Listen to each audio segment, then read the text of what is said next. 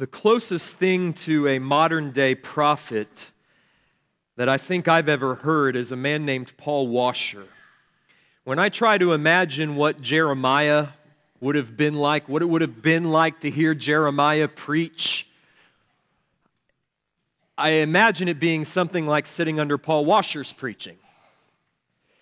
I was in seminary when I first ran across his name. Washer arose to national prominence in 2008 when a sermon that he had preached actually 6 years prior was uploaded to a then brand new online video platform called YouTube.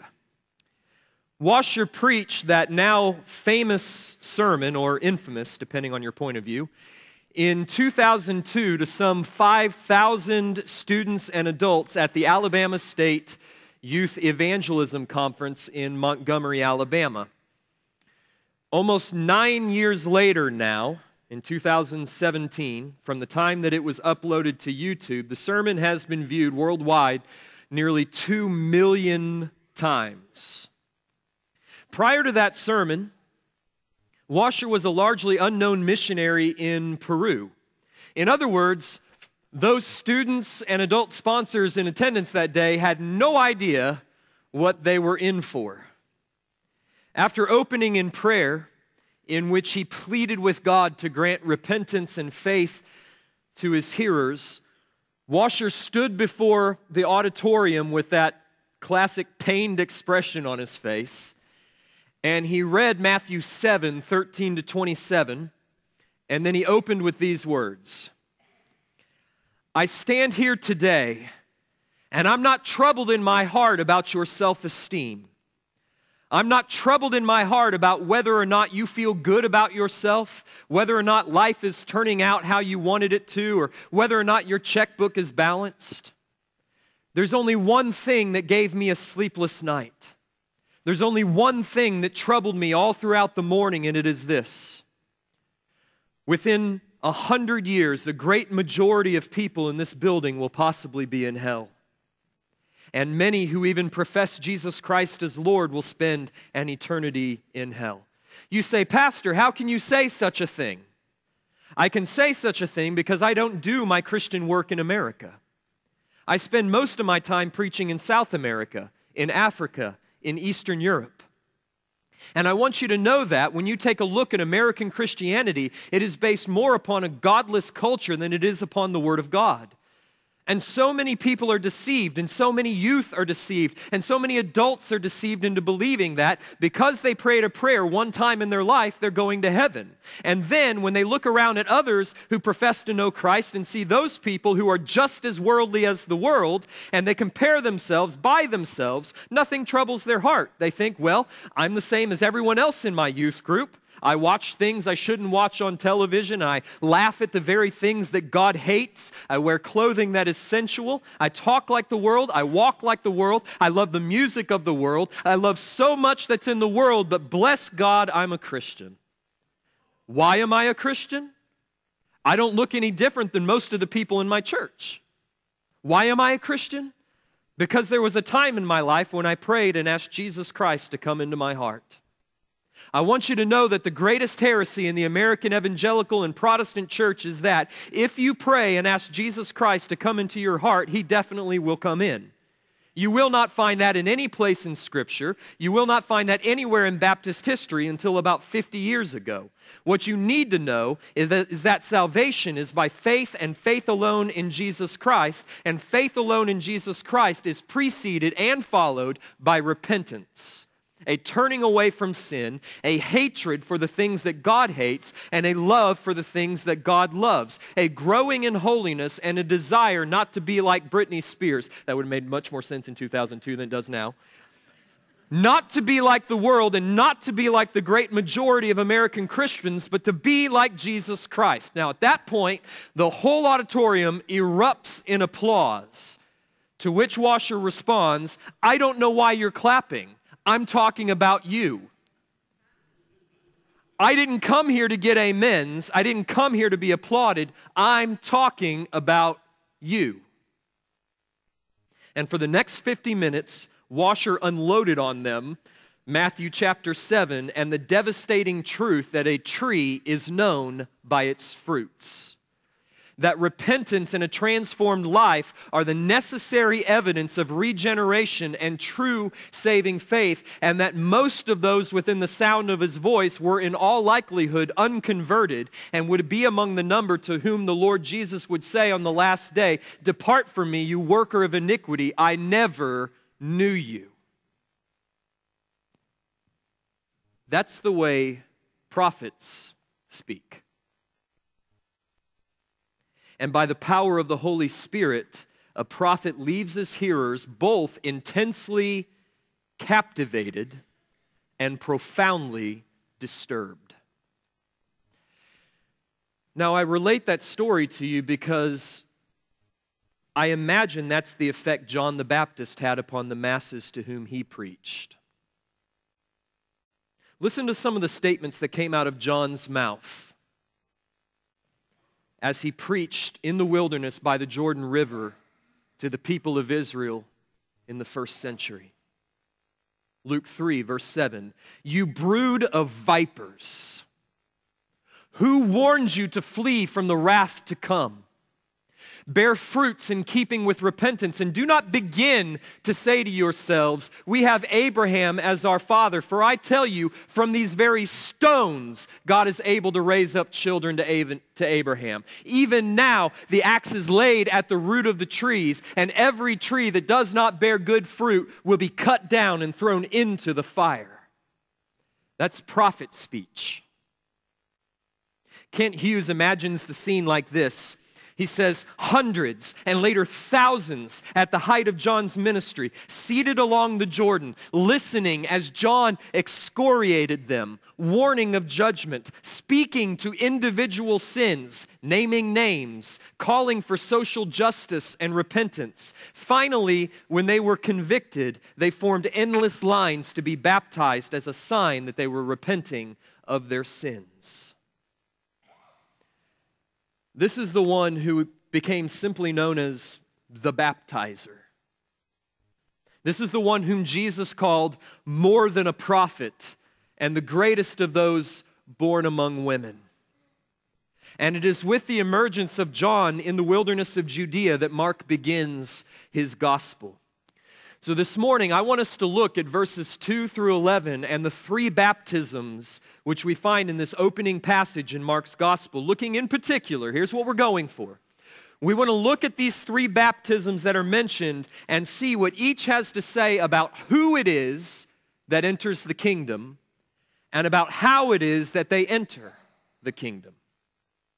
So we'll begin with the baptism of John the Baptist.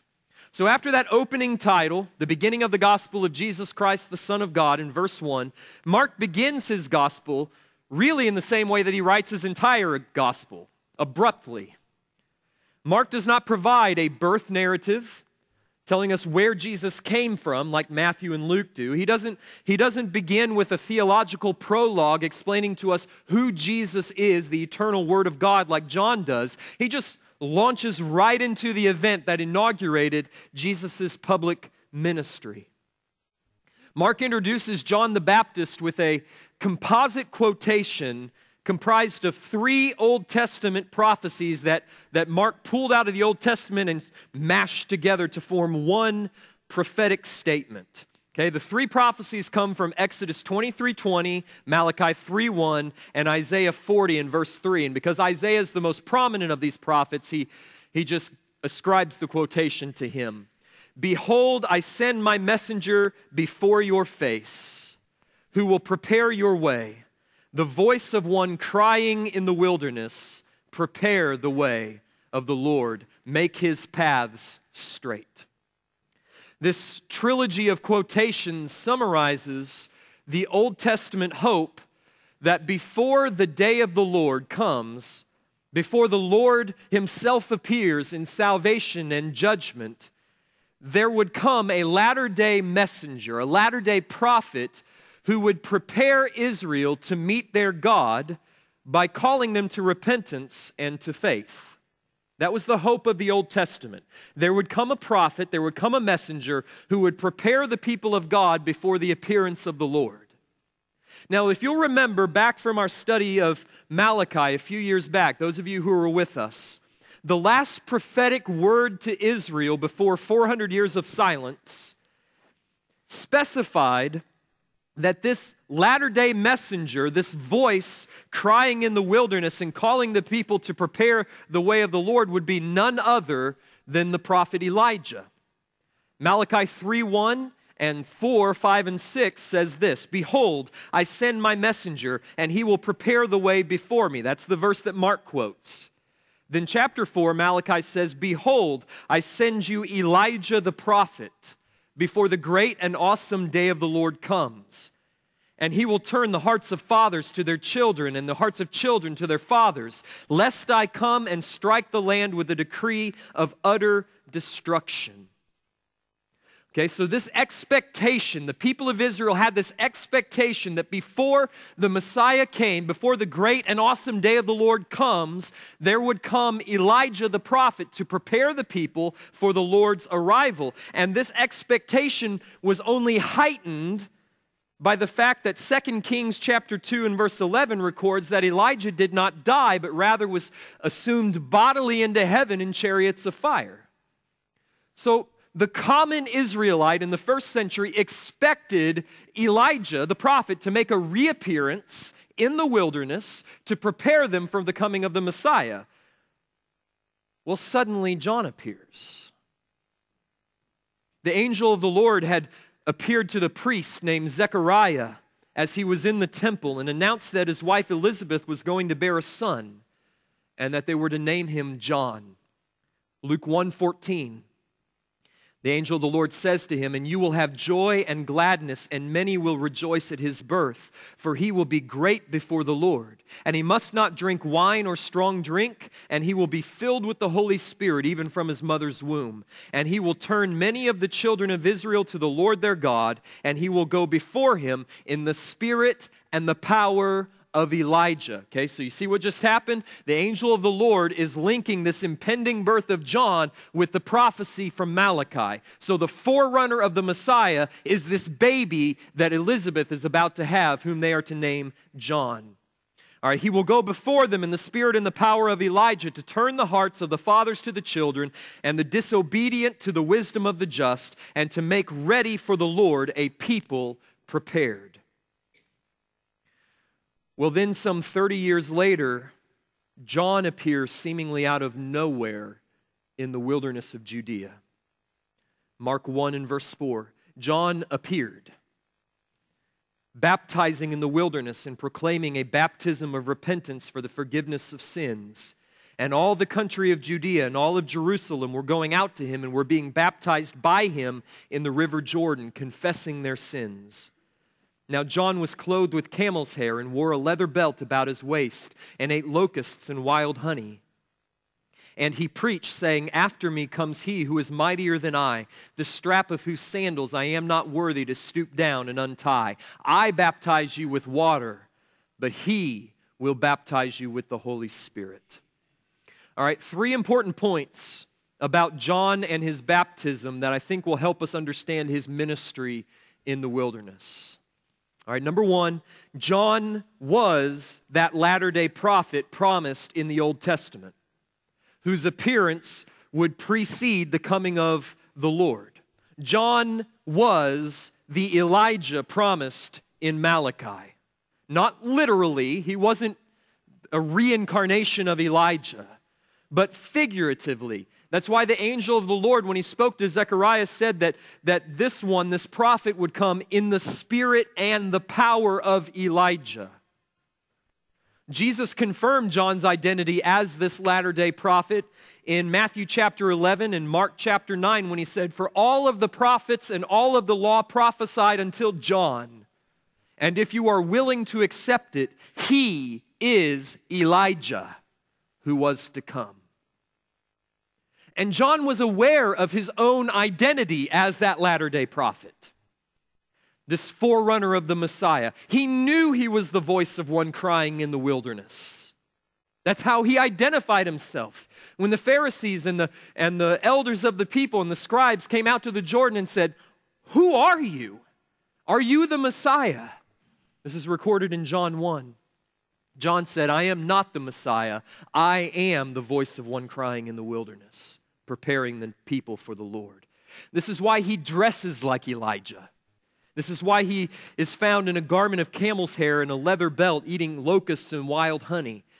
He's self-aware that he's that latter-day prophet, and he knows what he's been called to do. He is here to bring the people of Israel to repentance and to prepare them for the coming of the Lord. Second, John's mission was to prepare the people for the Lord's coming by calling them to repent. John's preaching and ministry was all about repentance.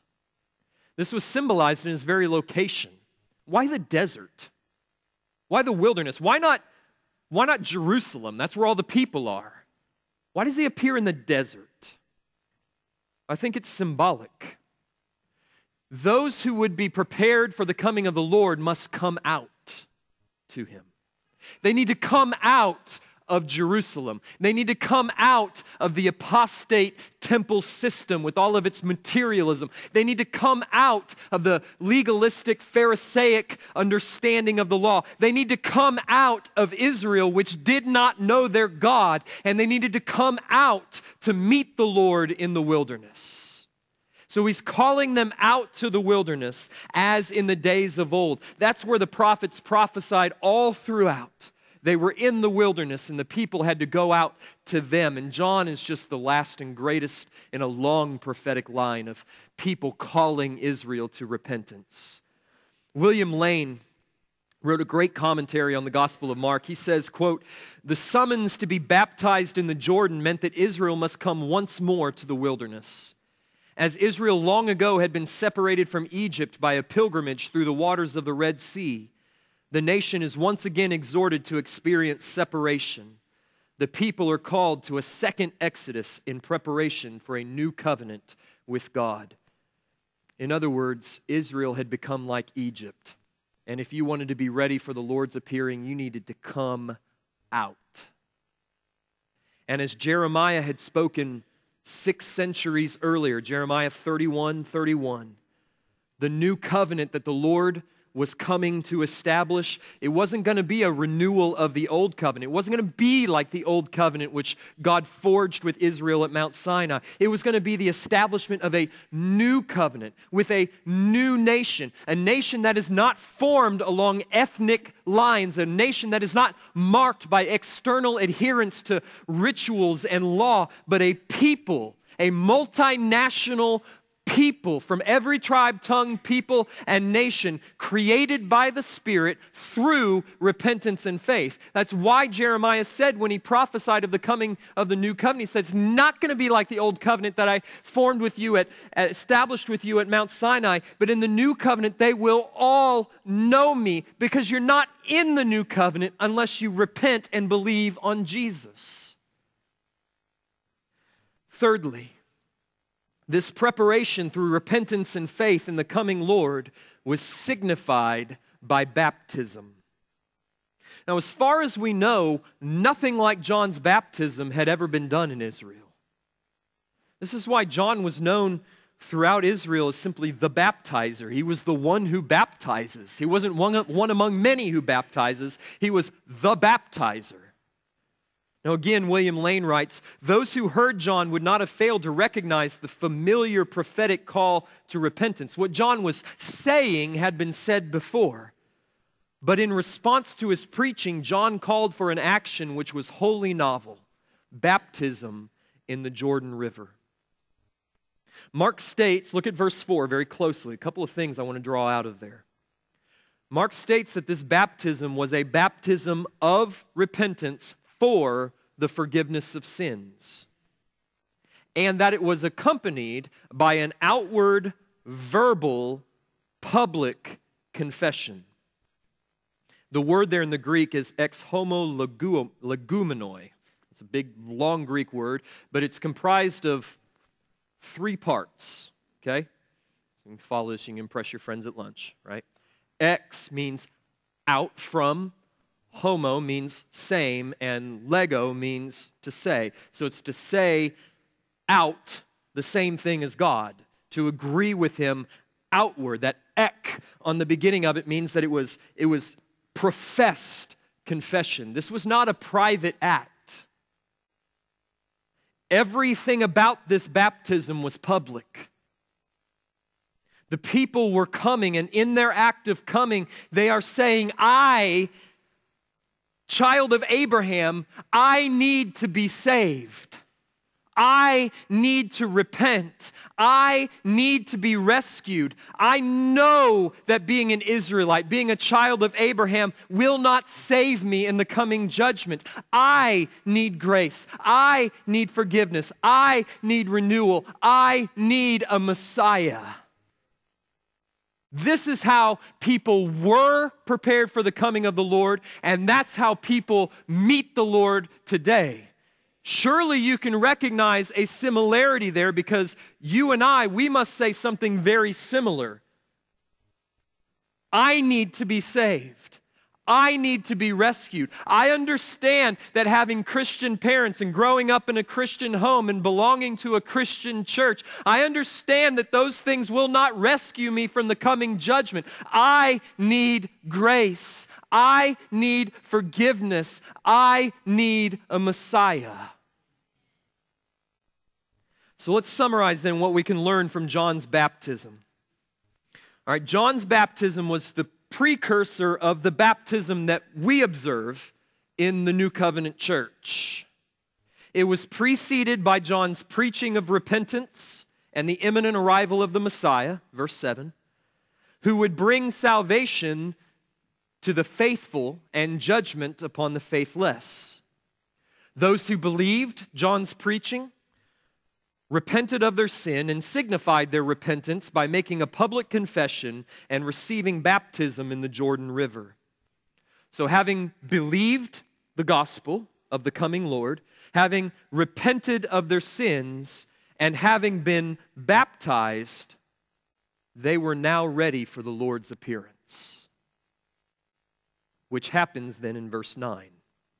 In those days, in the days when John was preaching about the coming of the Lord and the need for the people of Israel to repent, Jesus came from Nazareth of Galilee and was baptized by John in the Jordan. And when he came up out of the water, immediately he saw the heavens being torn open and the Spirit descending on him like a dove. And a voice came from heaven, "You are my beloved Son. With you I am well pleased." Now, the other Gospels record more of this interaction between Jesus and John at the Jordan River. Matthew, for instance, records that when Jesus came to him, John protested Jesus' request for baptism, and he said, "No, Lord, I have need to be baptized by you, and do you come to me?" Luke records, or John rather, records John's identification of Jesus as the Lamb of God. Behold the Lamb of God who takes away the sins of the world. But Mark, as is his method, simply records the fact that Jesus was baptized by John in the River Jordan. But that raises the question in the mind of the reader, why? Why is Jesus being baptized? If John's baptism is a baptism of repentance for the forgiveness of sins, why does the sinless one who needs no repentance nor forgiveness, why does he come to be baptized? The answer has to do with Jesus' ministry of substitution. When Jesus comes to John, in Matthew's gospel, Matthew records that when Jesus comes to John and says, "I want you to baptize me," and John says, "No, Lord, I have need to be baptized by you, and do you come to me?" Jesus' response is really interesting. He says, "Permit it now, for it is fitting to fulfill all righteousness." And when Jesus said that, John consented because he understood what Jesus meant. See, Jesus was on a mission of redemption, and at the core of this redemptive mission was substitution. Jesus had come not to be merely an example for sinners, but to stand in the place of sinners as their substitute. And he was to stand in the place of sinners, not only in his death on the cross, but also in his life of righteousness and obedience. Through John, God was calling the people of Israel to repentance. He was calling them out of the old covenant and into a new covenant relationship with himself, signified in baptism. So as the perfect representative Israelite, as the perfect man, as the second Adam, Jesus heeded God's call and went out with the rest of Israel in order to be baptized. And so with his baptism, the substitutionary work of Jesus is begun. At his baptism, he begins to fulfill all righteousness on behalf of who? Us. At his baptism, what you are watching transpire in verses 9 through 11 is the beginning of your substitute doing all things well and becoming your righteousness. John MacArthur writes, in the first act of his ministry, the one who had no sin publicly identified himself with those who had no righteousness. But what is of more concern, or seems to be of more concern to Mark than Jesus' actual baptism, is what happened next. Verses 10 to 11 describe three signs which, for Mark, confirm Jesus' messianic identity and mission. Now, I haven't mentioned it yet, but something you're going to need to know as we go on throughout the Gospel of Mark, and now seems as good a time as any to establish this, is that I think Mark's favorite passage of the Bible was Isaiah 40 to 66. He seems to pattern his gospel after those servant songs that are found in the latter portion of Isaiah that talk about the coming of the Messiah, his vicarious sufferings, his glorious resurrection, and the salvation that he would bring to all of the nations. I think that if Mark were able to pick any scroll off the shelf, he was picking the second scroll of Isaiah. And the reason why that's important here is because verses 10 and 11 contain numerous allusions to passages from Isaiah 40 to 66. And if you're going to understand what happens in his baptism, you need to understand that what happens in verses 10 and 11 was prophesied 8 centuries earlier by Isaiah. So first, the heavens were torn open. Schizomenus. It's the word from which we get schism or schizophrenia, dividing of personalities. This is a strong word. The other evangelists just say that the heavens opened. Mark says they were torn open. They were ripped open. They were, see if you can recognize this, rent open. Isaiah 64:1 prophesied, "Oh, that you would rend the heavens and come down, that the mountains might quake at your presence." Interesting fact, the only other time that Mark uses that verb is in Mark 15:38 in reference to the veil. When the veil was rent in two, torn in two from top to bottom. So if you're kind of into the unity of the scriptures and see how that magnifies the glory of God, Mark begins his gospel with a rending of the heavens and a declaration that Jesus is the Son of God. And Mark ends his gospel with a rending of the curtain and a declaration by the Roman centurion, truly this was the Son of God. Mark's a good author. And by the way, the rending of the temple that's the end to which all of this gospel is heading. And when we get there in about a year, that is full of so much beautiful significance for our salvation. Second, not only were the heavens torn open, but the Spirit descended upon, interestingly, literally into Jesus like a dove.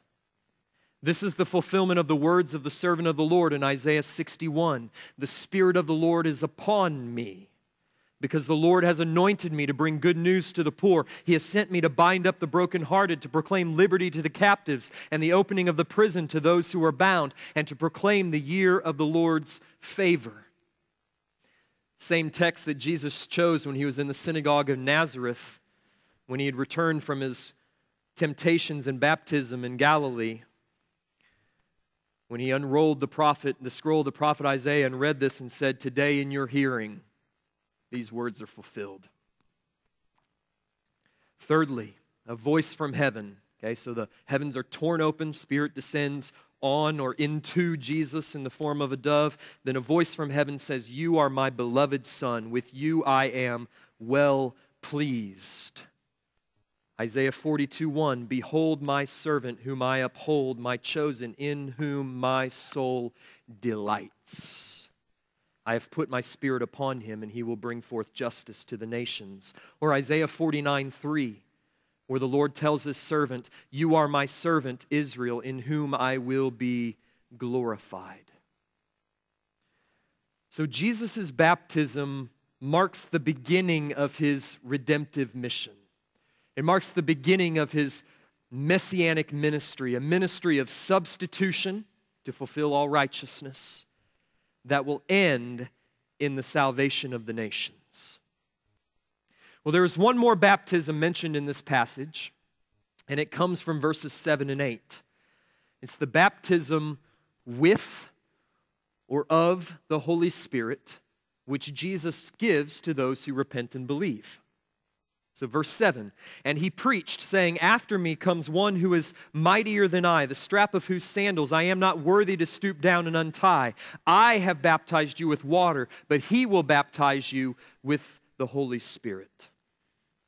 Now I want you to remember to whom John is speaking when he says these words.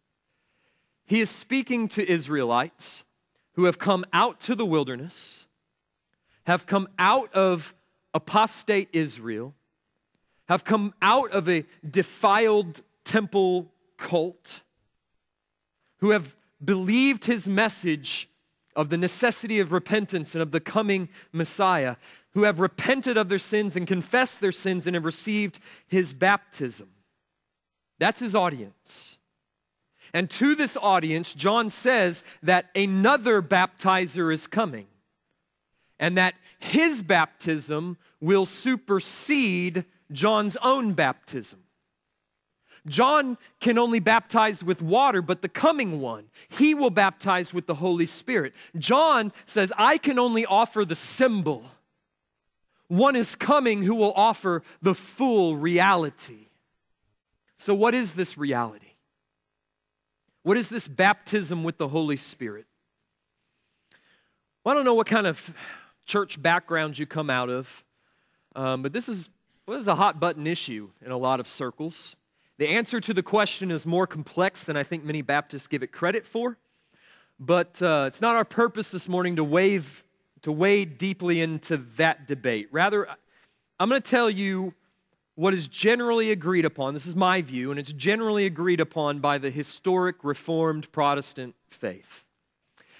I think this is a reference to the regenerating, renewing, purifying, transforming, life-giving ministry of the Holy Spirit that Jesus performs on everyone who is included in the new covenant. See, God had promised through the prophet Ezekiel that in the new covenant, I will give you a new heart, and a new spirit I will put within you. He could have said, and with the Spirit I will baptize you. I will put it within you.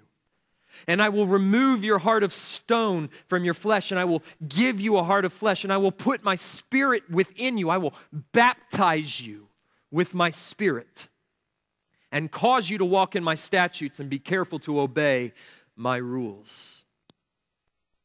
And then when Jesus appeared, the mightier one, of whom John is unworthy to untie the strap of his sandals, in John chapter 3, he has a very interesting conversation with a Pharisee named Nicodemus, where he speaks of this experience, this new covenant gift, as being born again, being born from above, being born of the Spirit.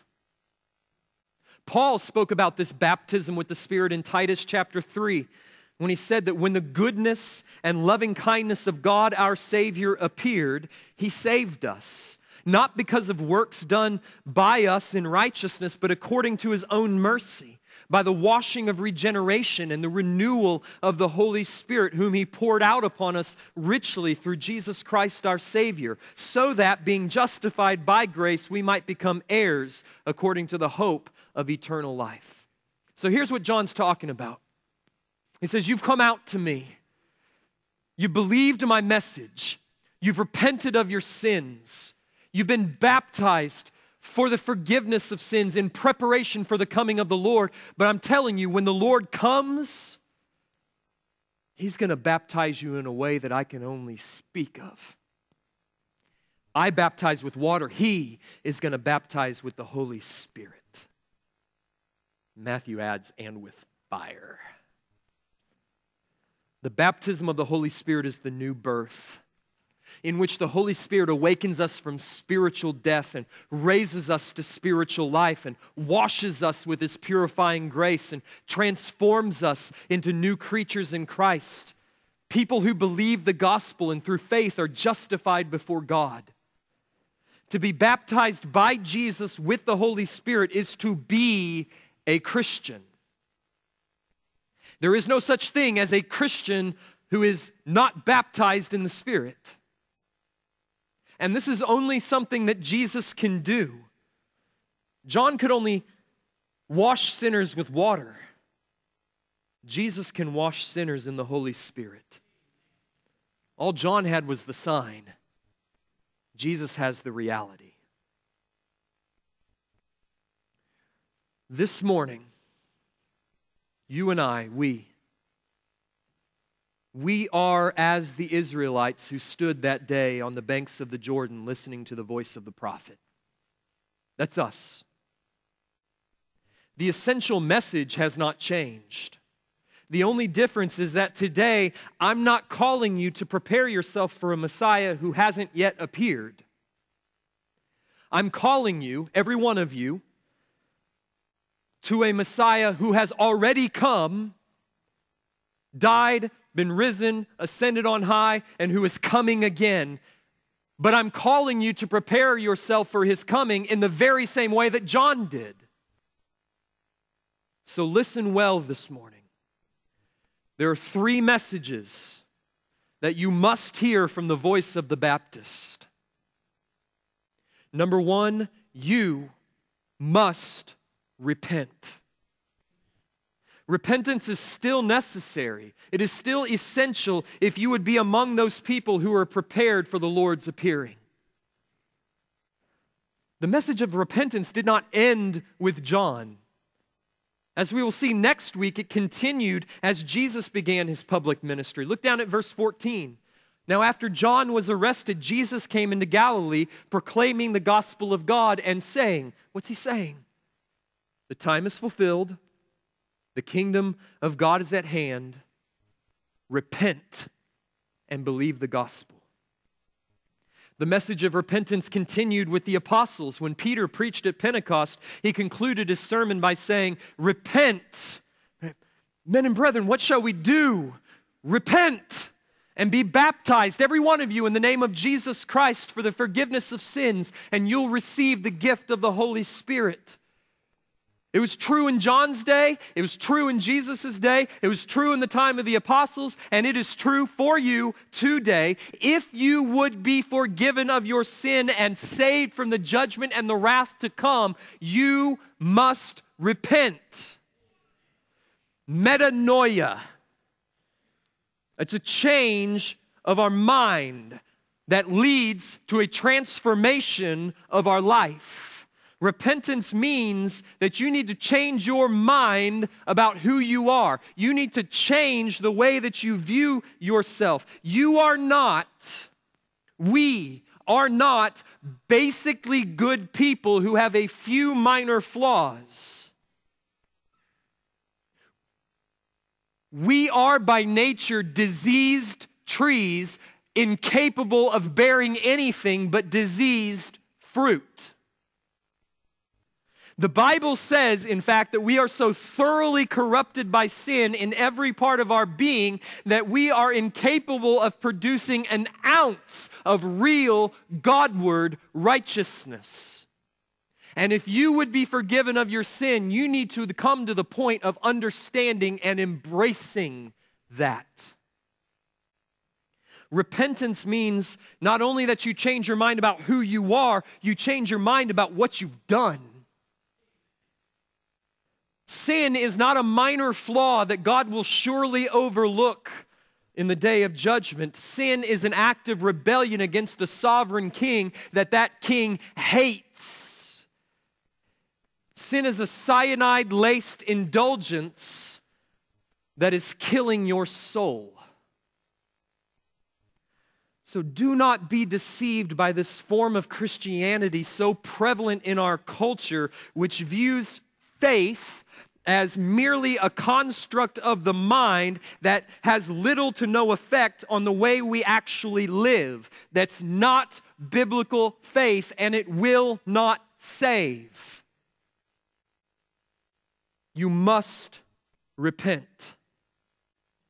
The second message to you this morning is you must be baptized. John was not content with a private repentance, was he? He demanded that a new direction of life be made public. Why? Because there is no such thing as private repentance. And there is no such thing as a private disciple. And so he called the crowds not only to repent, but also to signify their repentance with baptism accompanied by an outward confession of sin. Now again, baptism did not end with John. John was not the only person to demand that those who repented be baptized. Jesus continued to call for baptism upon profession of faith and repentance. To be a disciple, a follower of Christ, you must be a baptized believer. That's what a disciple is. If you're not a baptized believer, you're not a disciple of Christ. So if you've never been baptized, if you're here, you believe what I'm saying, repentance is beginning to bear its fruit in your life, but you've never been baptized, like Megan from your story this morning, then you need to come see me after this service. Get in touch with me some way and let me know that you want to be obedient to Christ's call to be baptized. And I'll tell you exactly what we'll do. We'll meet together one-on-one. It'll take a couple of hours. We'll talk about the gospel. We'll talk about what baptism is, why we do it, what it means, how we do it. We'll help you write your testimony. We'll videotape your testimony and we'll play it up here on the day of your baptism. And then on that day, we'll baptize you here, not at the Jordan River, but before the gathered saints of God. You must be baptized. There is no such thing as an unbaptized disciple of Jesus. Finally, here's the third message to you. You must be born again.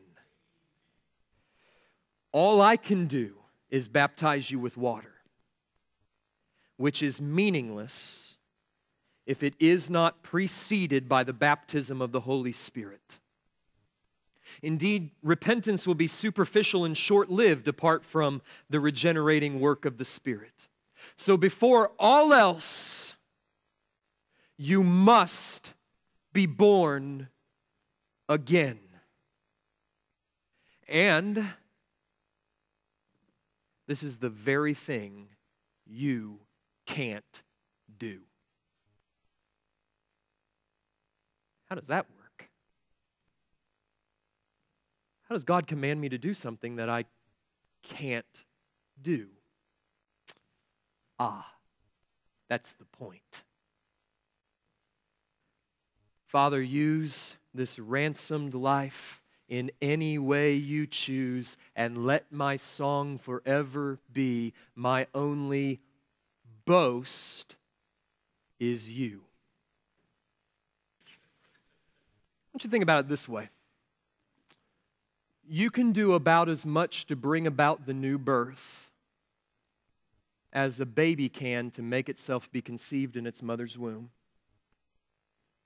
and to cause its own delivery.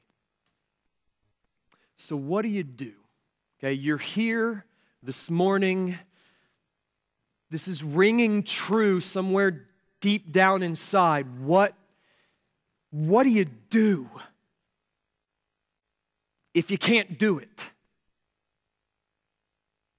What do you do when the one thing you need is the one thing you cannot achieve? Listen to me very closely. You cast yourself in utter helplessness upon the mercy of the Son of God.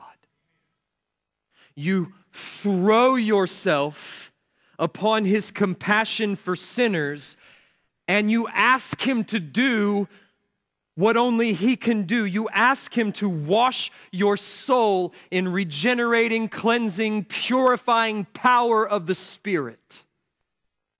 And I promise you that if you go out to the Spirit baptizer like the Israelites went out to John the Baptist, you will not find Him unwilling to save. You will not call out to the heavens and hear no response, because that's why He came. I came not to be served, but to serve and to give my life as a ransom for many. That was the point of His coming. And so when He calls you to repent and believe, and He says you must be born again, and when by the power of the Spirit you are drawn to Him and you say, I need that baptism which I can't make happen. I need the Spirit. I need to be cleansed. I'm filthy. I'm depraved. I'm headed for hell. I need to be rescued, and only you can do it. You will find Him a Savior full of compassion and mercy and grace, no matter what you've done or who you are or where you come from.